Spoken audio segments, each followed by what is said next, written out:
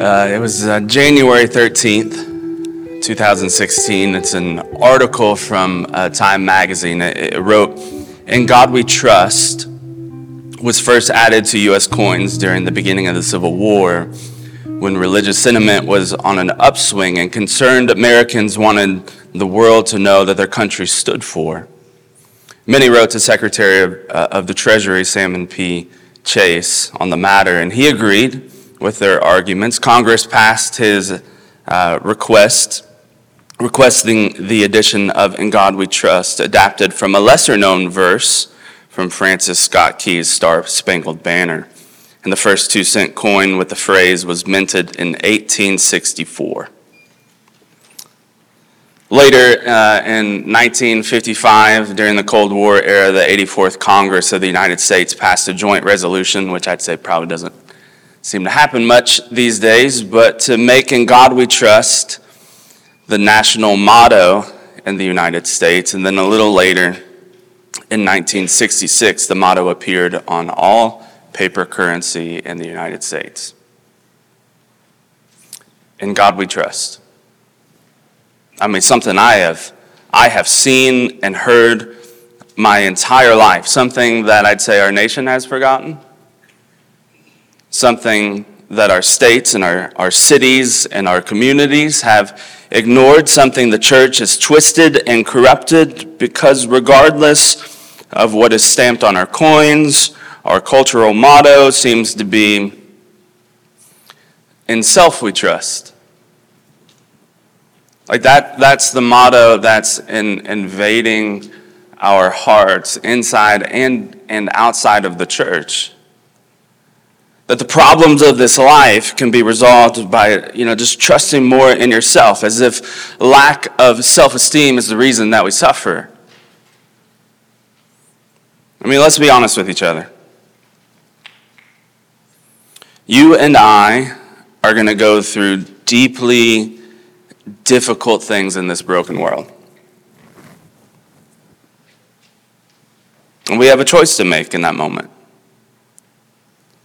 Will we trust in self, or will we trust in God? And I want to show us from the Word why trusting in God has been and always will be the better choice. So this is a message from Psalm 56 about a proclamation in a broken world. If you have a digital Bible, I'll read out of the ESV. If you have a bulletin, it's all there in the bulletin with your notes. But before we read the psalm, let's pray together. God, we humbly come before you and confess that we trust in so many things in this life.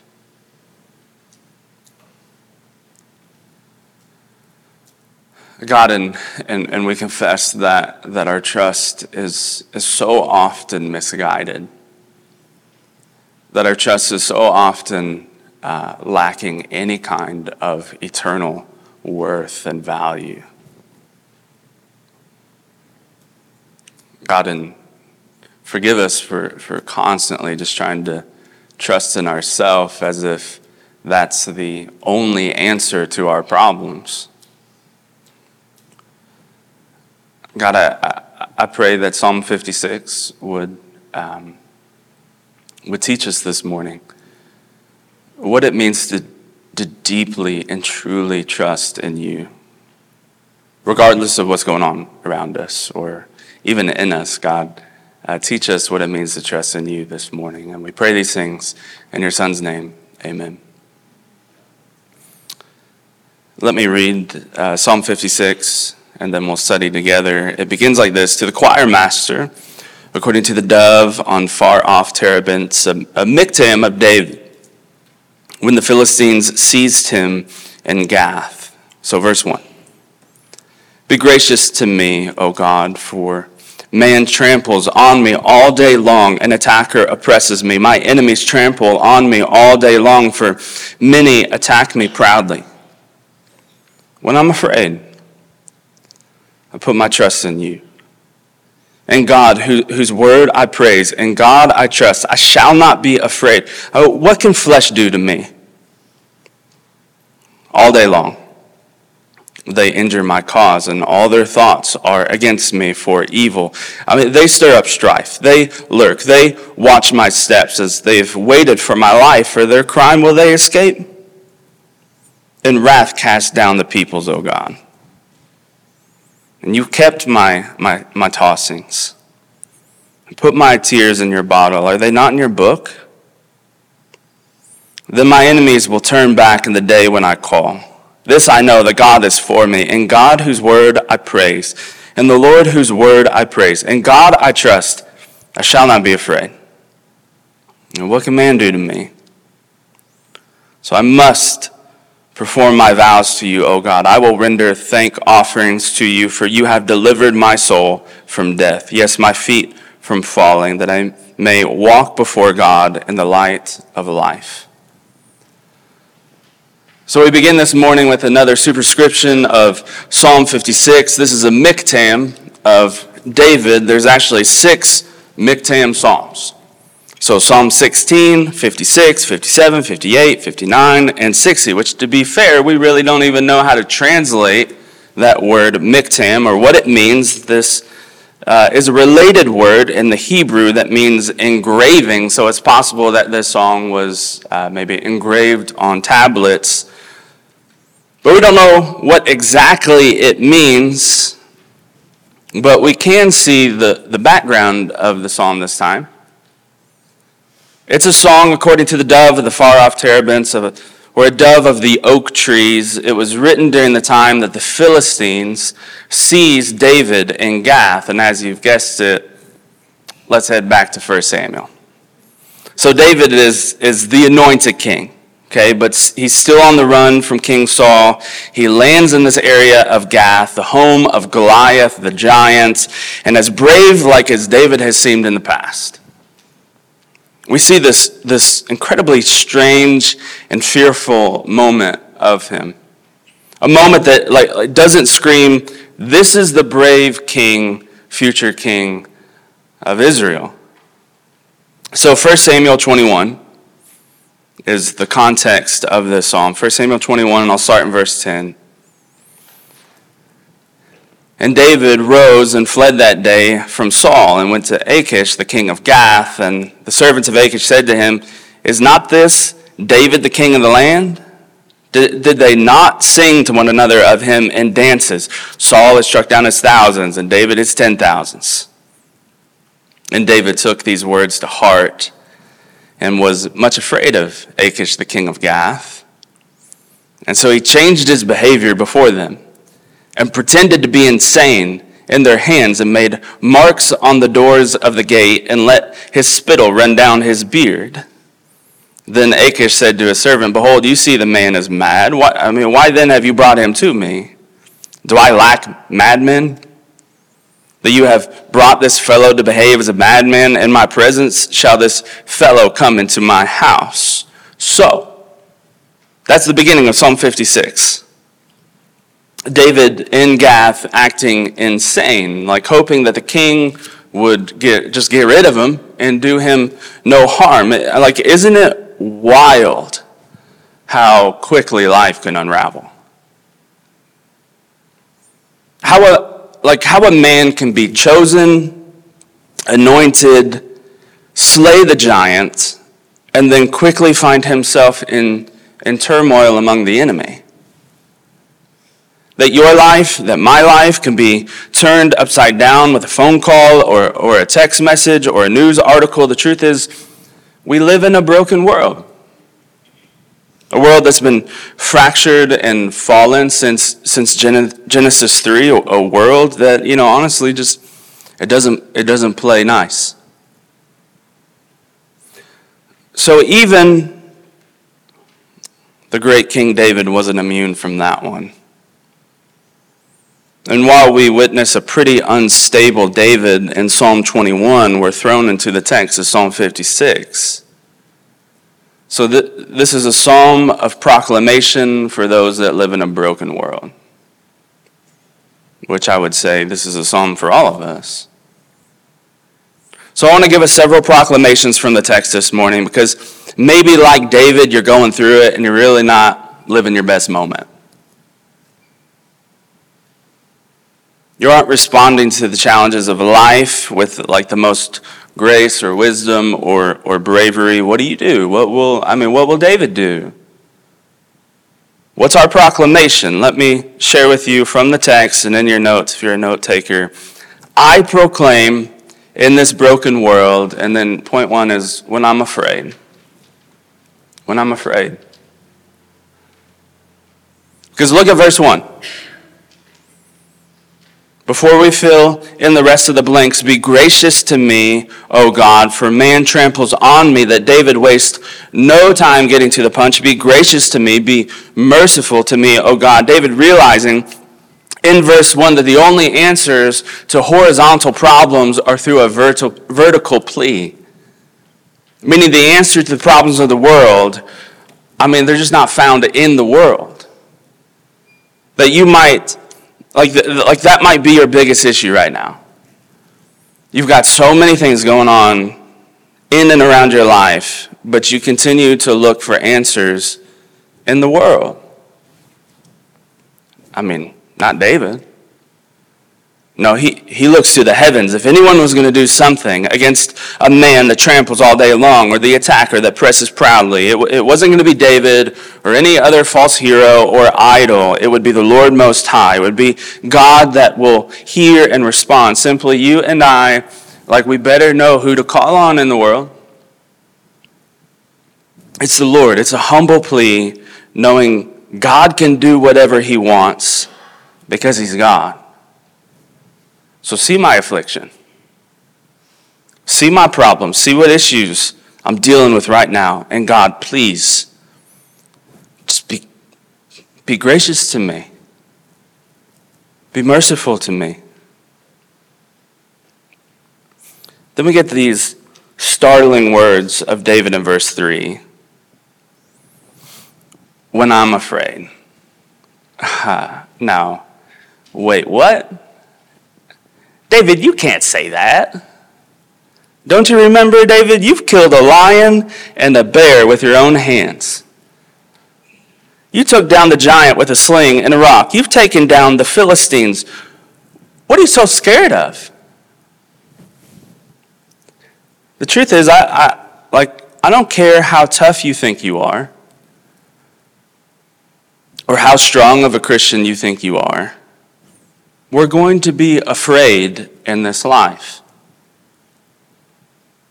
So, at the beginning of the summer, my oldest son, who's 9 years old, he had a pretty, I'd say, unfun experience at the ball field, and his little friend accidentally hit him in the head with a metal bat. So, huge knot on his forehead and blood gushing out of his right nostril, and I didn't see my child and think, well, I'm a Christian, I'm not afraid.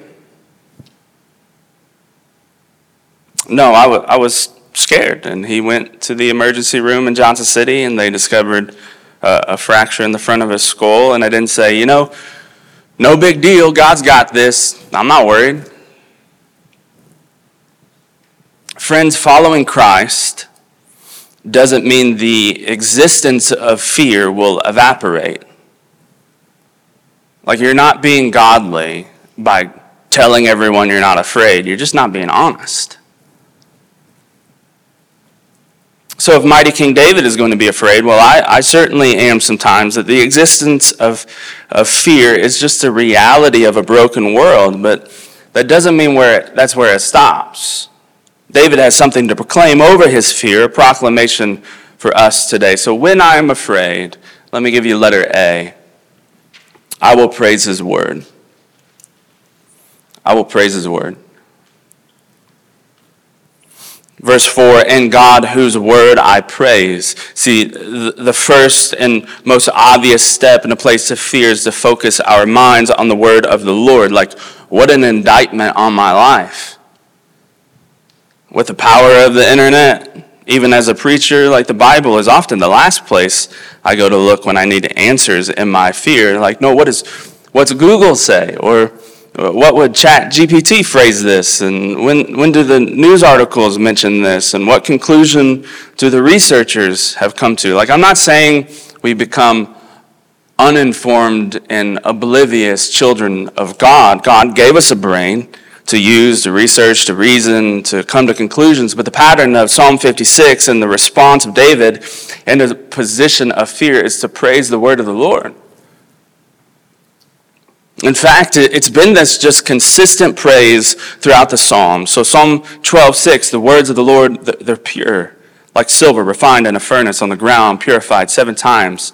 And then in chapter 19, starting in verse 7, the law of the Lord is perfect, reviving the soul. The testimony of the Lord is sure, making wise the simple. The precepts of the Lord are right, rejoicing the heart. The commandment of the Lord is pure, enlightening the eyes. Psalm 119, 160, the sum of your word is truth, and every one of your righteous rules endures forever. Psalm 138, verse 2, and I bow down to your holy temple and give thanks to your name for your steadfast love and your faithfulness, for you have exalted above all things your name and your word. When I'm afraid, do I run to the word? Like knowing that what he says is perfect and true and enduring throughout the ages. And listen to the important distinction that David makes in verse 4. He says, while in 2023 we should be absolutely reading our Bible, do we praise his word while we do it?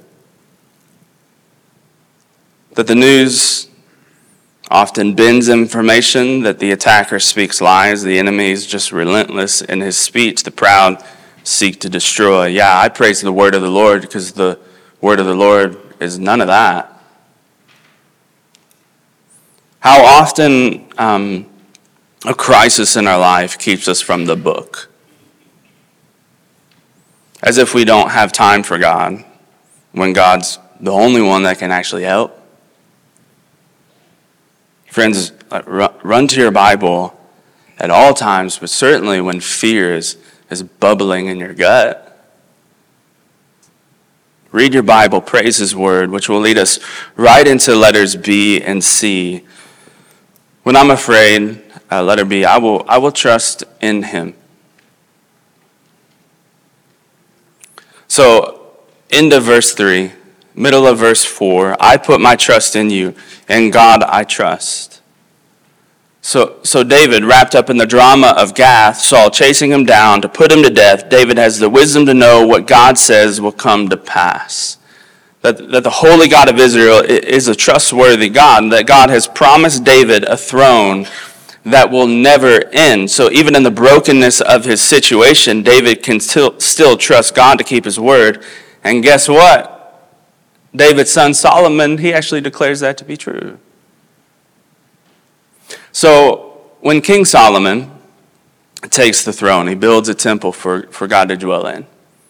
And when he gets done building an altar in the temple for the Ark of the Covenant, and he places it in the most holy of holies, this is what King Solomon proclaims.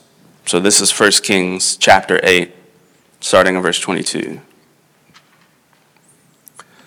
Solomon, he stood before the altar of the Lord in the presence of all the assembly of Israel and spread out his hands toward heaven and said, O Lord God of Israel, there is no God like you in heaven above or on earth beneath, keeping covenant and showing steadfast love to your servants who walk before you with all their heart, and you have kept with your servant David, my father, what you declared to him.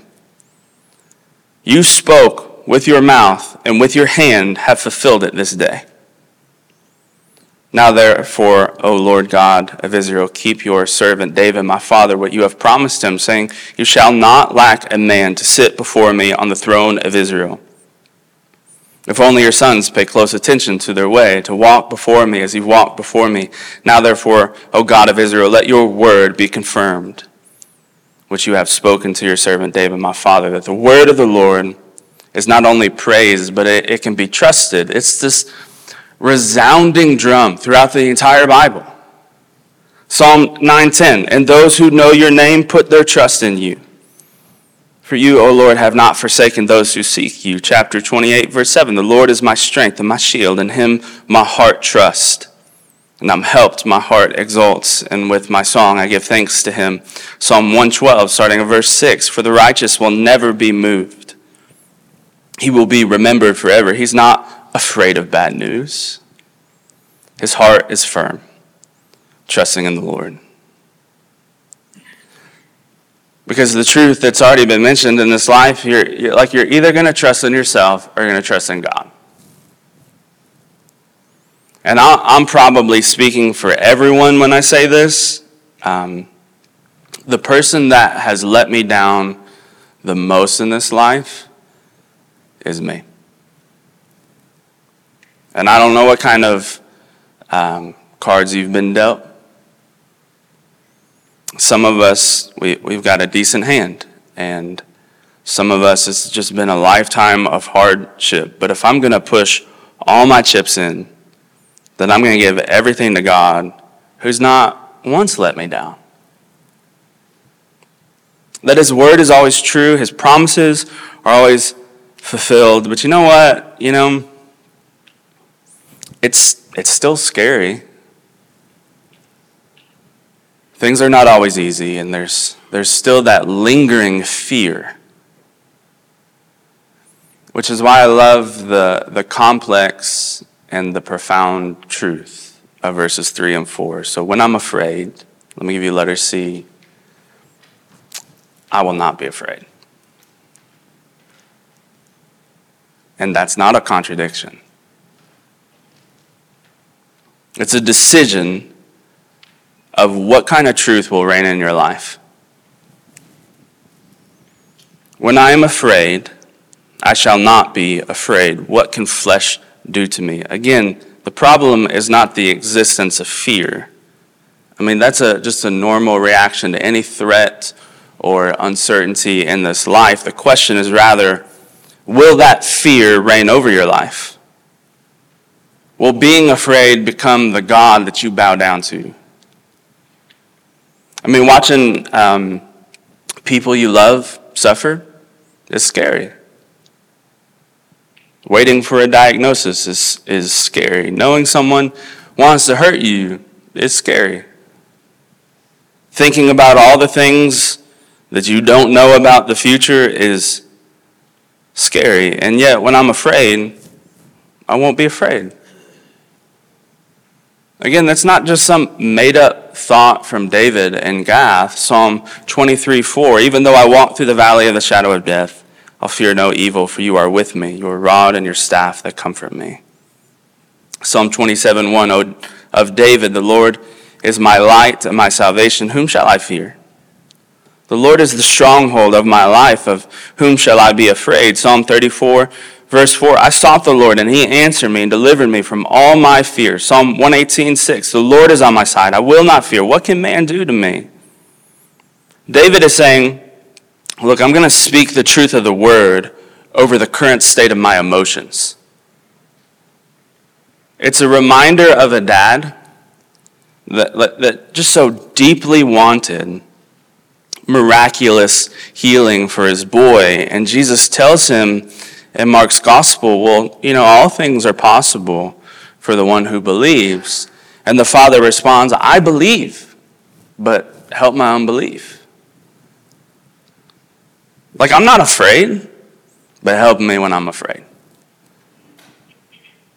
See, faith over fear, it's not like stirring up some weird kind of religious emotion. Faith over fear is speaking the truth of the word over the current reality of your emotions. So when I'm afraid, I will not be afraid. Because I remember that there's no flesh nor man can harm me. It's this bold Christ followers claim, kill the body and I will rise again. So yeah, sure, we'll be afraid sometimes, and yet we will not be afraid. We live in a broken world full of broken people. David, he understands that, looking at the description of verses 5 through 7. All day long they injure my cause. All their thoughts are against me for evil. They stir up strife. They lurk. They watch my steps. They've waited for my life. You're the God full of justice. Show your wrath on them. So, like we've seen the mighty King David afraid, and rightly so, but look at what the careful words are of verse 8. You have kept count of my tossings. Put my tears in your bottle. Are they not in your book? I proclaim in this broken world. Let me give you point 2. When I'm grieving. I grew up in church. I've been to Bible college and seminary. I've heard and read verse 8 1,000 times. It just never clicked for me that was David, the anointed king, pushed to his limits. We all have a limit. Sometimes life gets so overwhelming, it seems to crush us within. 1991, Columbia Pictures released one of the world's saddest movies. And the plot involved an 11-year-old girl that fell in love with a boy that just happened to be allergic to everything. And after a series of events, the boy is killed by an allergic reaction to a swarm of bees while they sat under a willow tree. And I remember watching that movie and seeing that girl walk up to Thomas's casket, and she's just so overwhelmed with emotions that she takes off running in tears. And I remember watching that movie and then running to the bathroom to cry. And I was embarrassed. Like I didn't want anyone to know I was crying during the movie, which is probably the first time I've ever publicly shared that with anyone. So you're welcome. But I think about the deepest of our sufferings in our life, and so often our response is not on public display. It's the countless nights tossing in your bed, like just filled with anxiety and worry and fear and sadness that no one sees. It's the tears that are shed when no one's looking, when no one sees the amount of times that you've cried out before the Lord. And the beautiful imagery of Psalm 56 is this reminder that the private suffering of God's children, well, that has been noticed by the Heavenly Father. That God, He knows the exact number of sleepless nights that you've had. That God has kept safe your tears. That God has recorded all of the sufferings in His book. The point is, He is a caring and present and loving God. He's not distant. He's so close to us that He has a record of it all. I mean, even if no one knows about the dark things you've gone through, the Lord knows. And He loves you and He cares for you. And those sleepless nights and those tears, they're just never wasted. So what's our proclamation when we grieve? And, well, maybe you figured it out already. But it's the exact same proclamation from point 1. So when I grieve, they'll all be on the screen here. When I grieve, A, I will praise His word.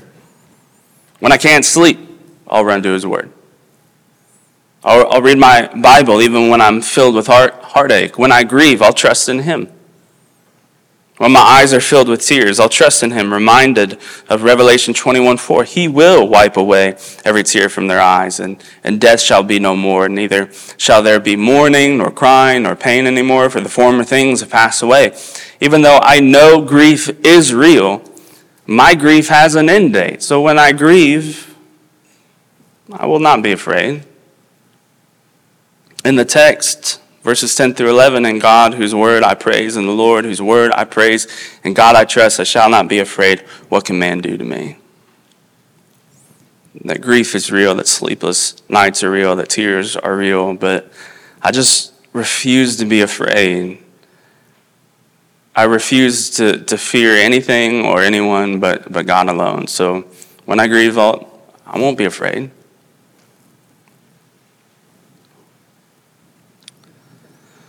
As most of you know, I was pretty sick about 2 weeks ago. I don't know what I had. I tested negative for everything, strep, flu, COVID, tested negative for COVID twice, and just felt miserable for about 6 days with a fever I could not shake. And I'm thankful for this church that showed me and just continues to show me a ton of grace. But I was about 4 days into not feeling well, feeling pretty miserable, and I just had this deep conviction. I couldn't get out of bed, but I could watch a little TV.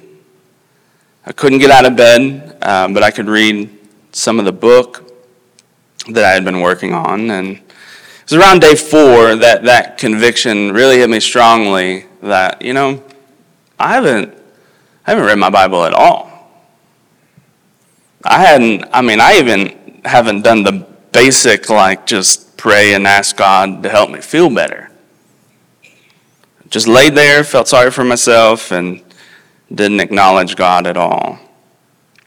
And to be incredibly transparent, I didn't even feel like it. Didn't want to. It's just so sad how one little ounce of suffering in our life can derail so much of our faith. So I'm deeply convicted of the words of verse 12. I must perform my vows to you, O God, and I will render thank offerings to you. Because on the surface, that just doesn't make sense to me. Wouldn't God understand if David took a little break? After all, God knows. He knows this world can be messed up. Afraid that the enemy might kill him, grieving over countless suffering. So verse 12 is just so incredibly countercultural, even in the life of the church. Because the truth is, we don't take breaks or vacations or timeouts from honoring the Lord.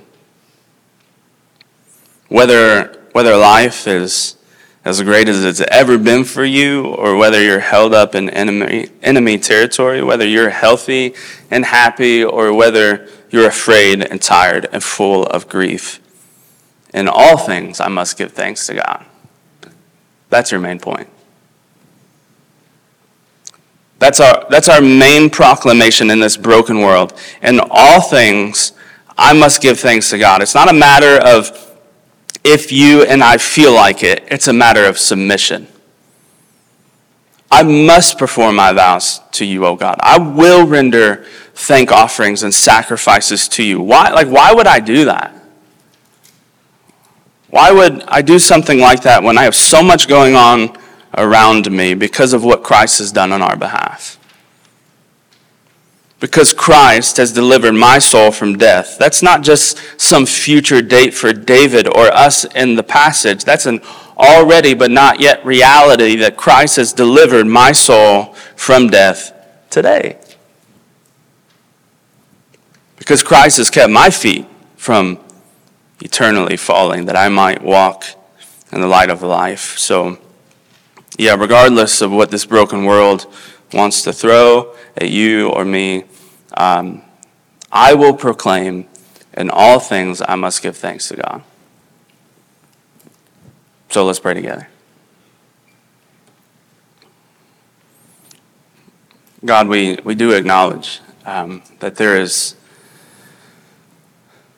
hard things in this life. That there's not a person in this room or a person that will ever listen to this that just, if they live long enough, they're going to go through it. God, the countless sleepless nights, physically hurting, emotionally hurting, for all the tears that are shed when no one even knows and no one sees. God, you see it all.